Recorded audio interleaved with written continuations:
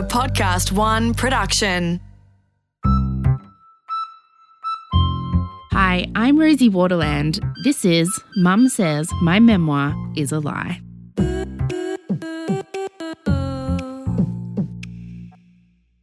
You will get caught masturbating while watching Rugrats.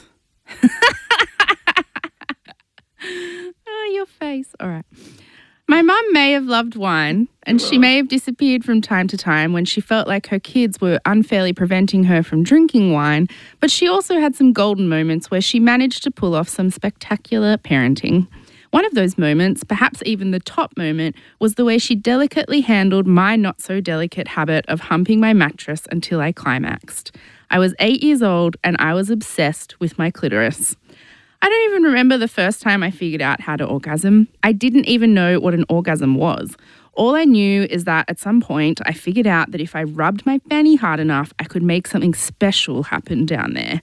So it became known as my special place. I do remember being about 5 and getting out of bed in the middle of the night to put on undies so I would have better friction with my mattress. So I know I started young. I'd had my own room at Smurf Village, and with that kind of privacy, I managed to squeeze 3 or 4 special place sessions in each night. I'm surprised I slept at all.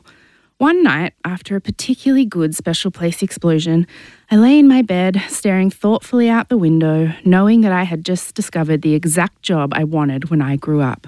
I wanted to get paid to have special place explosions all day long. Stop laughing.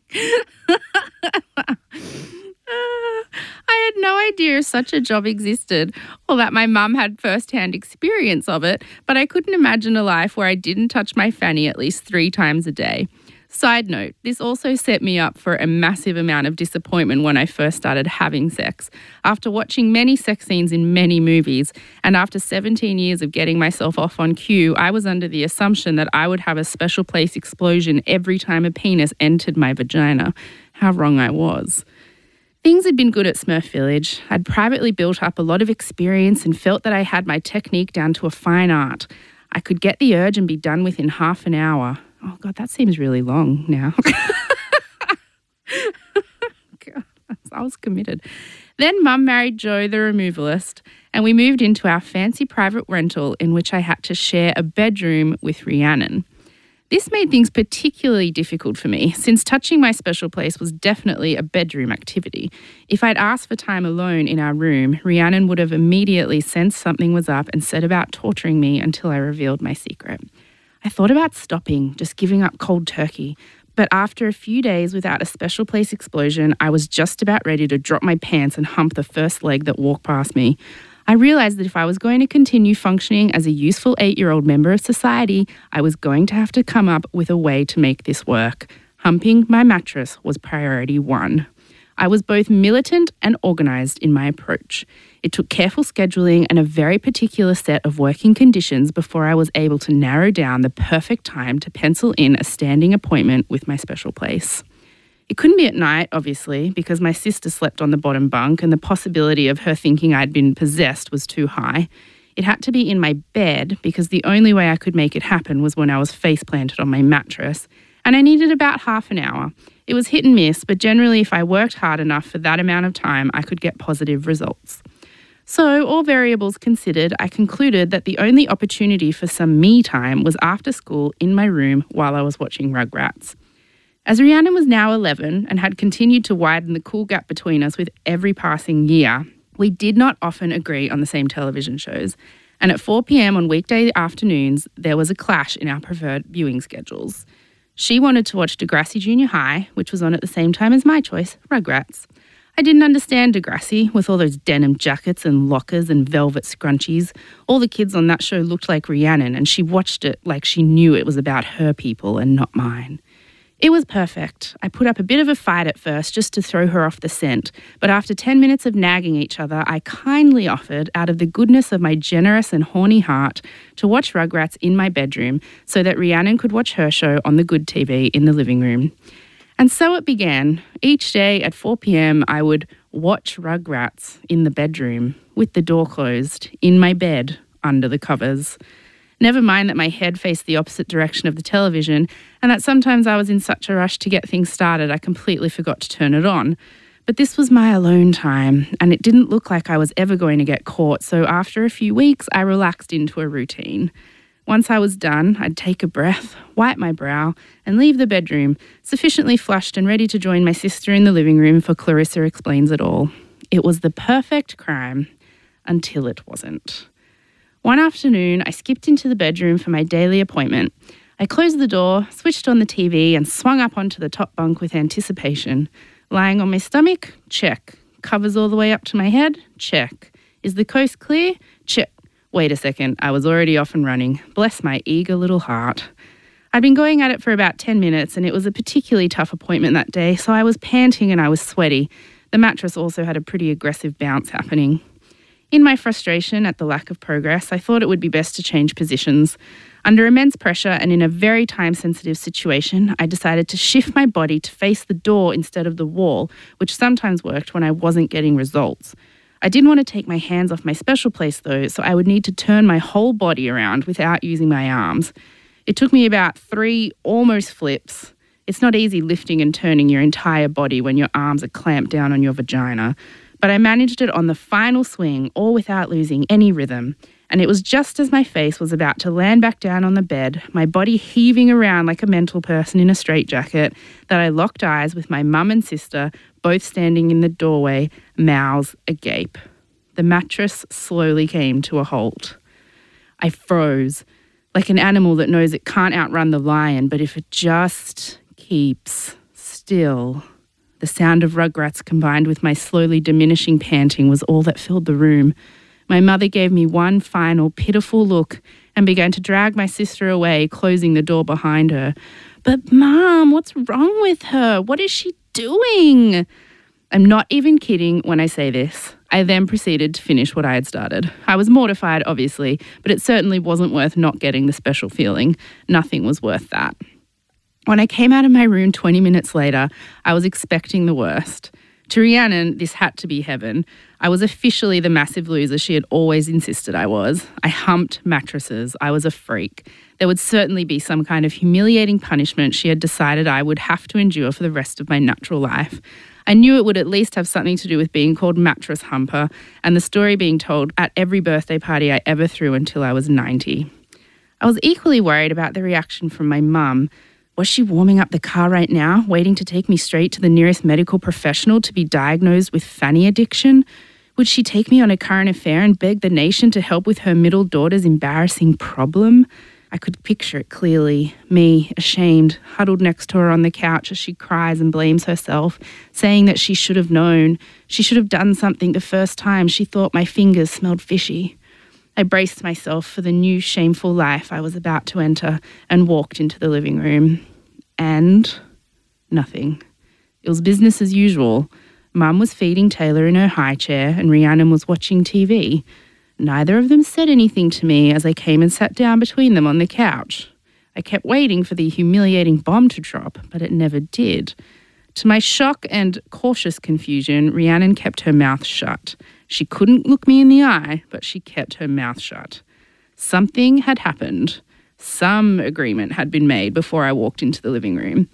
If you can tell when people have just been talking about you, then you can definitely tell when they've just been talking about you and your vagina. My mother had somehow negotiated a vow of masturbatory silence, and I don't think I'd ever loved her more than I did in that moment. The incident was never spoken of again by her or Rhiannon, and she discreetly made sure I had the bedroom to myself at 4 p.m. on weekdays from that point on. In fact, aside from warning me to always wipe from front to back and to scrub it properly in the shower, she pretty much left me to my own devices when it came to my special place. She didn't make me feel ashamed and didn't embarrass me with a talk about my body. She just let me figure things out for myself in a healthy, private way, which I did many, many times.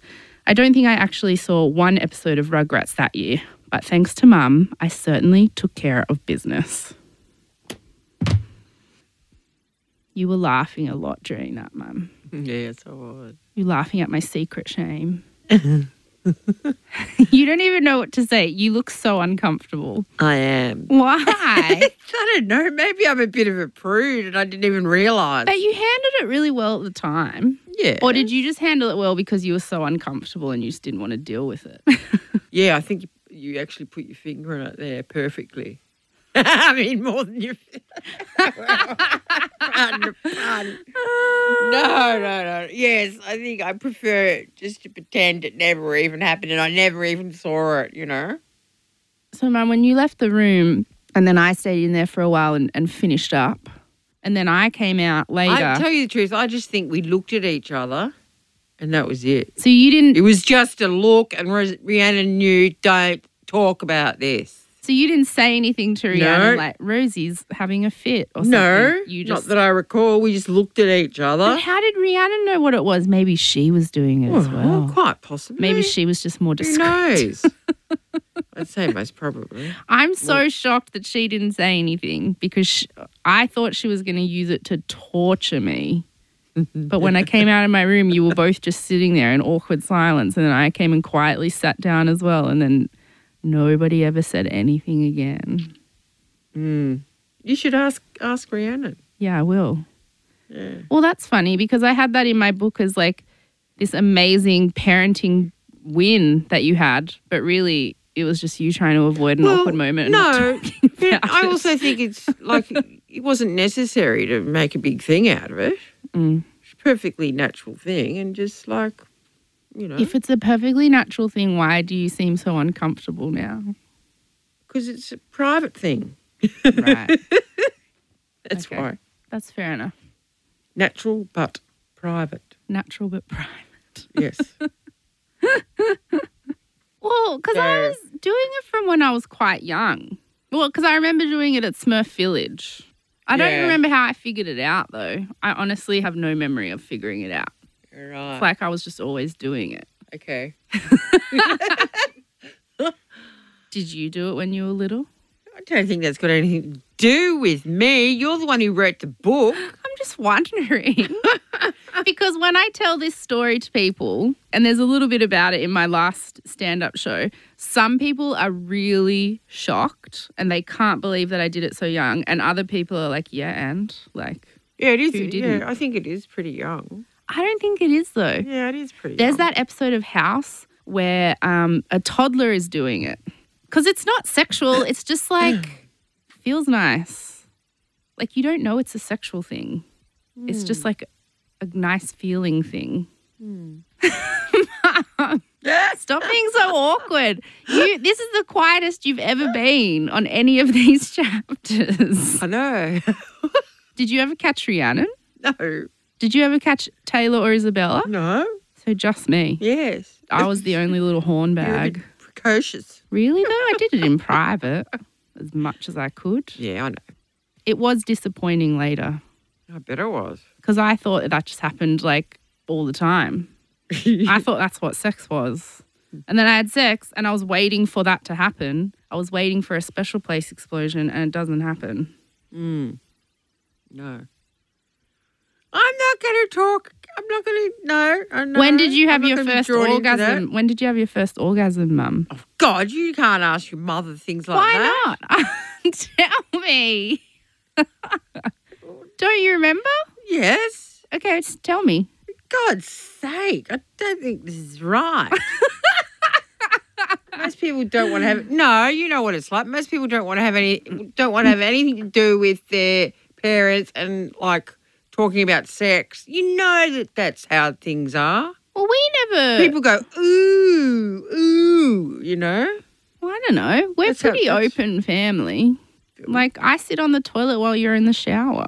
But in the past, I've mentioned sex, and you girls have gone ooh, including you, Rosanna. When? I might add. I don't Very remember. recently. When? No, I'm not going to pinpoint it, but you know that that's true. I don't think that's true. Well, it is because you were one of the ones who went, ooh. What were you talking about? Sex. Repeat the story right now. Sex with Rick, for instance, in the last couple of weeks.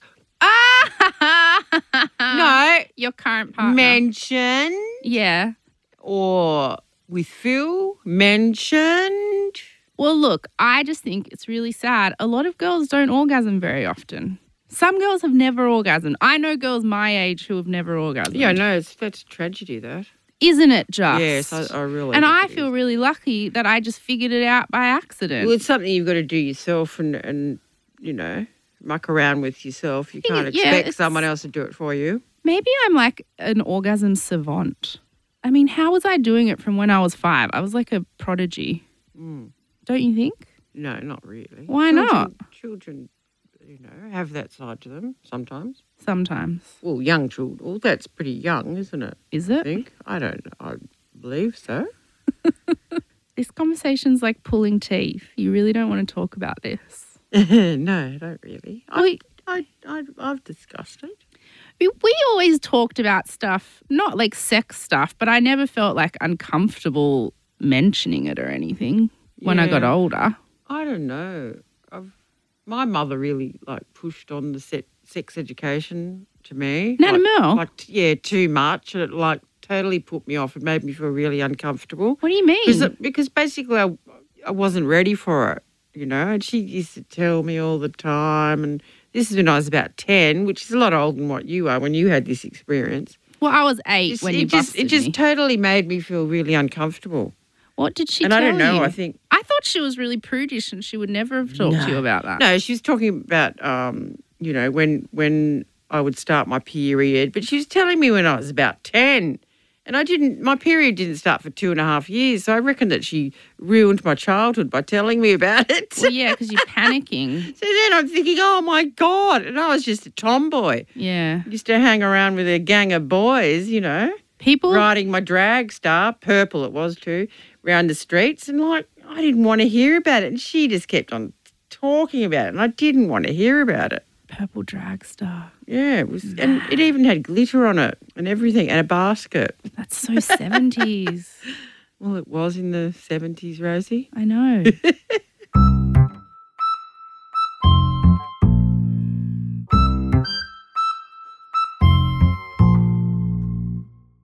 What did she tell you about your period? Was it one of those Well, things this that was like, going to happen, and you know, like all you know, when this. you see in movies set in the 60s and the 70s, and it's like you have a special flower, and a man's going to come with his watering can. She didn't do it like that. No, did she just tell you straight It's up? very matter of fact. Blood's about to start gushing out of your fanny. Yeah, at and some also point. like I did have like 2 young brothers, and they just thought it was hilarious. Yeah, I can't imagine having So brothers. It was very uncomfortable, actually. Because we were just So- all girls all the time, or except for whatever boyfriend you Yeah. had.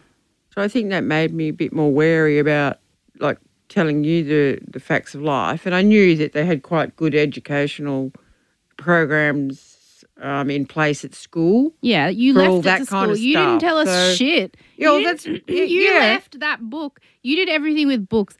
First, you left A Baby Is Born just on the table. No, I was... Which fucking traumatized me, by the way. A Baby Is I Born. didn't buy No. it specifically for you. No, I know, but the photos in that literally have heads like halfway out of vaginas. Like, and I was like 5 or whatever. You I weren't think it's- 5, Rosie. Yes, it was, Mum. And I swear to God, I think that's why I still haven't had kids. I'm so traumatized by it. And I think it's why I've always said my whole life that if I do ever have kids, I'm like doing general anesthetic, cesarean section, no question. Put me to sleep. I want to wake up with a baby there. I don't want to go through any of that. It's just this book filled with photos of women, faces contorted in pain, and like their vaginas just opened wider than what I thought they could open. Yeah, but it was more a baby book, okay? It was what you had to buy for the baby, what equipment you needed. But do you and really- a friend of mine gave it to me. Do you really think if you have a book with those kinds of photos in it, me and Rhiannon were looking at the chapters about buying nappies? Well, that's what the book was predominantly about. So there was that It wasn't book. to make you still think about it to this day. I do. Traumatised. I'm for God's traumatized sake. by that book. And then when it was around, Oh, then you'll go on about the book that Uncle Mark gave me, his medical book. what medical book? That's where there was all the photographs of Oh, stillborn babies and all those sad things in I it. don't remember that. Yeah, it was a medical. No, Sex I'm book. talking about the next book that you farmed out to give us sex education. Every Girl. That was an excellent book. Yeah, but it saved you from having Exactly. to have any conversations. That book freaked me the F out because that was where I realized that you have to put tampons up into yourself. And I don't know where I thought they went before that, but I didn't realize that I had to put things up inside me, and that scared the shit out of me. Yes, Rosie. That aside, I think that was a very responsible thing for me to do. I was too uncomfortable to do it myself, so I bought a very well-known book that was supposed to be excellent and put it on your bed. Right. Yes. Okay. You should be grateful. Okay. I suppose I am. And you could peruse it in the privacy of your bedroom. Yeah, but it scared the shit out of me. And I was too scared to ask you about it. Didn't you ever read the side of a tampon box? Yeah, I still There's did. pictures. I got my period when I was 14 and I didn't figure out how to use tampons until I was 17. It took me 3 years. Yeah, It's really hard. Very tricky, that one. Because you get scared and it's like you just clamp up. Yeah. Like a clam. You just close up shop. You can't get anything in there. Yeah, I couldn't know. figure it out. Anyway. Mum's looking at her phone now. I think It's she's not even on. I think she's signaling that she just really wants this to be over. This book gets so much worse with all my sex stuff, Mum. So you're going to have to loosen up a bit before then. But that's your experiences, not mine. Yeah, I know, but we're here on So this you podcast want a talking reaction about the from book. me? No, I'm just saying you just prepare yourself I thought to this talk was about me getting jackhammered. I thought this was about the lies you told. Huh? I thought this is about the lies you told. Or did I tell any lies in that chapter? I don't know, because it's your story, not mine. Okay. Well, I guess we'll leave this one here because you look like you want to just sprint out of the building. Okay. Okay, thanks, Mum. Okay.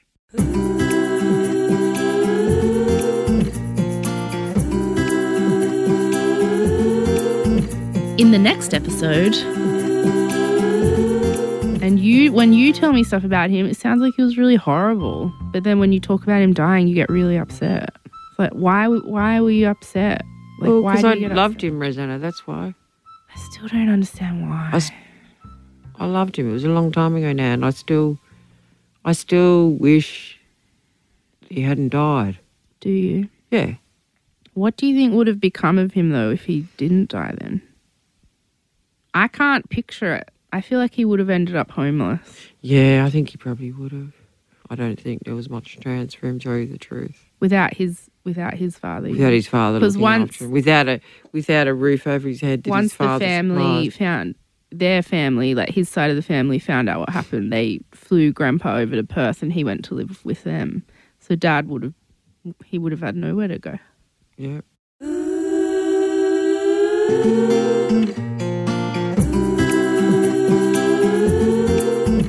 Mum Says My Memoir Is a Lie is recorded in the studios of Podcast One.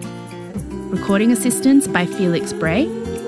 Audio production by Nick Slater. Executive producer is Jamie Show. For more episodes, head to podcastone.com.au or download the Podcast One app.